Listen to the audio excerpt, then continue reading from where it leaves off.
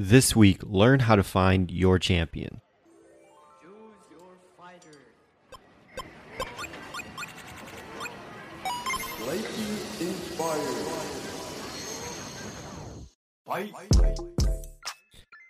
Welcome to Declassified College, a podcast where we give you all the cheat codes needed to pass this level in your life. Each week, we share 3 short episodes filled with clips of our interviews with students from across the United States and occasionally an interview with an industry expert to answer all of your questions about attending university. College can be what sets you up for a prosperous career, or it can be the 4 years that when you look back on it, you wish that you did it different. We're here to make sure that you have all the information so that by the time you walk across that stage, you're ready for the so-called real world that the boomers love to talk about. My name is Justin Wynn, and it's about time we declassified college.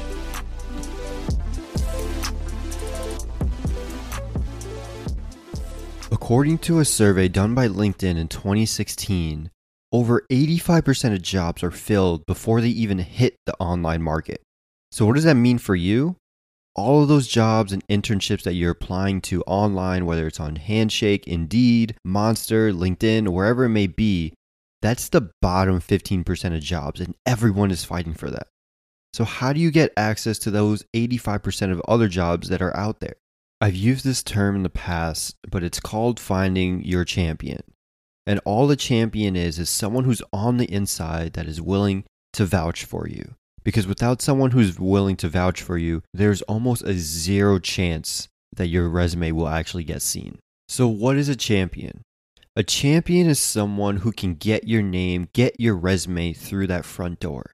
It can be a friend of a friend, someone that you just randomly connect with on LinkedIn. It can literally be anyone, but they have to have some sort of connection into the company. The higher your champion is on that corporate structure, the more important their opinion is in the hiring process. So aim high when it comes to trying to find your champion. But at the end of the day, if you can't find anyone who is a manager or upper management, it's okay. As long as you find someone on the inside that can get your resume past that ATS system. Now, champions come in all different shapes and sizes, and there are numerous ways to find your champion on the inside. For instance, for me, I applied to over 50 internships and couldn't even get a call back. Until one summer, I went back up to Connecticut and I met my good friend Bilal Afalabi for some ice cream. And what ended up happening? He asked me if I wanted an internship at Northwestern Mutual. So what did I do? I said, heck yes, I did. Because I couldn't find an internship no matter what. And that champion, Bilal, came from me playing soccer with him in high school. So again, you never really know where people end up in life. For me, Bilal happened to be the college unit director for the Northwestern Mutual office in Hartford, Connecticut. And from there, that's where I got my first internship, which I was able to leverage to get many more in the future. Now, my second champion was Mike Torres. Again, after I got my internship at Northwestern Mutual, I wanted to get another one that was happening throughout the year in the Central Florida area to grow my network in Orlando. So UCF has this program called the CWEP program. And you get to basically do a co-op with Lockheed Martin. So keep on applying, rejection back, or just wouldn't hear back. And so what I did was I went to my career coach, Mike Torres, every single week for like 3 or 4 months straight. It was insane. But that's what I needed to do to get him on my side. And we kept talking about why can't we find an internship? Why can't we find an internship for you? So what ended up happening is, shout out to Mike Torres, he went to the college unit director for the Lockheed CWEP program and said, you need to hire this guy. He's going to kill it in any internship that you put him in, and he's a finance major. What ended up happening?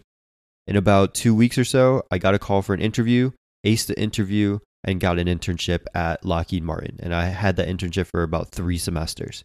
It was amazing. And there's my big stamp of approval with a Fortune 100 company on my resume. And boom, I'm off to the races. Now, my third big internship was with the Hartford. And this one wasn't really the same in terms of finding a champion of Bilal, which was a friend in the past, and then Mike Torres, who became a friend because I constantly went to them. I created this champion in one single meeting, and here's how. So one day I'm standing at my computer and all of a sudden I get an email from UCF Mass, which is the Multicultural Academic and Support Services at UCF. And because I am of Asian descent, I get sent those emails. So I see that they're having a career fair and I'm like, oh, this might be cool. I go there knowing that I'm part of a specific crowd. I have some sort of leverage there. So how can I use that? I walk into the career fair and I notice that the Hartford is there. And I know the Hartford because I'm originally from Connecticut, and I know that Hartford is in Connecticut and it's sort of like the insurance capital of the world. So I walk up to the lady that is the recruiter and I'm talking to her and I'm saying, hey, I'm from Connecticut originally. I always try to go back. I previously interned at Northwestern Mutual, so there is some connection back there. I don't even have to have a place to live. I have my girlfriend's family and I have numerous friends that I could live with during the summers through there. Now, what that does in that person's mind is she wasn't even recruiting for Connecticut internships. She was recruiting for an Orlando internship. But because I planted the seed in her head that I'm willing to go up to Connecticut for their internship, she wanted to actually recommend me for that one. So I talked with her for probably like 10 minutes or so, which is pretty long for a career fair. And we just chatted back and forth, asked if she ever went back up to Connecticut, yada, yada, yada. And one thing led to another. Got her card the next day, followed up, said it was a pleasure to chat with her, and I'm really looking forward to learning more about the Connecticut internship. Again, at this point, I didn't even know that the Connecticut internship was even a thing. I just planted a seed in her mind that I'm from Connecticut and used that as a talking point and a connecting point to the Hartford. Now, what ended up happening is she was a champion, and when I got onto an interview with the actual recruiter for the Connecticut internship, she was like, you come highly recommended from the Orlando recruiter. So here's 2 interviews. Go about it whichever way you want. You pretty much have it because we're not even looking to hire any other interns right now. You're actually really late to the party. I think this interview was in like the January, February time, and they had all of their internships locked in December. So again, going back to that point of most jobs and internships aren't even online. Long story short, the interview was pretty easy. I didn't have to go through any technical interview. I just had to pass the personality one, basically. And then I went up to Connecticut over the summer and I was making $20 an hour. It was amazing just because I found a connection point. So how can you do that in your own story, in your own dialogue when it comes to getting an internship or a job?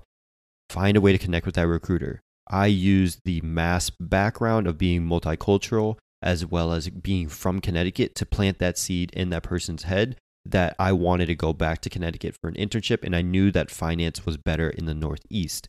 Because of that, they were willing to listen to my story, and which I had mastered with everything that I was doing with Get Your Grind Up related and LinkedIn, and it was sort of game, set, match from there. If you can find that one connecting point, that person that you're talking to becomes your champion and gets your resume past that referral. When I went into that first day for the Hartford internship and they're doing the whole orientation thing, I went around and talked to several of the students. I would say 30 to 40% of the students that were there said that they had some sort of connection into the company of, oh, my mom is a HR director, or my dad is higher up in the company. Someone knew someone on the inside. And then another 30% or so were coming back a previous year from a previous internship. And then there's probably about 20 or 30% of us that were new. And when they put on the board, I think there was over 1,500 students that applied. To be honest, it could be 10,000 or 15,000. I'm really bad at remembering numbers, so there could be that extra zero, which would make it 1%. But just for this, I'm going to be humble and say that it was like 1,000 or 1,500 or something like that, and only 150 students that were accepted. And so that means I'm in the top 10% of the people that applied to that internship. And the thing is, I didn't even apply. I just sent my resume to the recruiter. She forwarded it to the Connecticut office, and the rest is history. Another day, another cheat code, and you're on your way to defeating the level that we like to call college. If you've liked any of the cheat codes that we've given out, please hit that subscribe button and give us a review on iTunes. Each review helps us grow and make sure that more people learn these tips. We love to hear from you all, so make sure you check out our website, www.getchogrindup.com, and follow us on all social media platforms at GetChoGrindUp. That's GetChogrindup. So until next time, peace.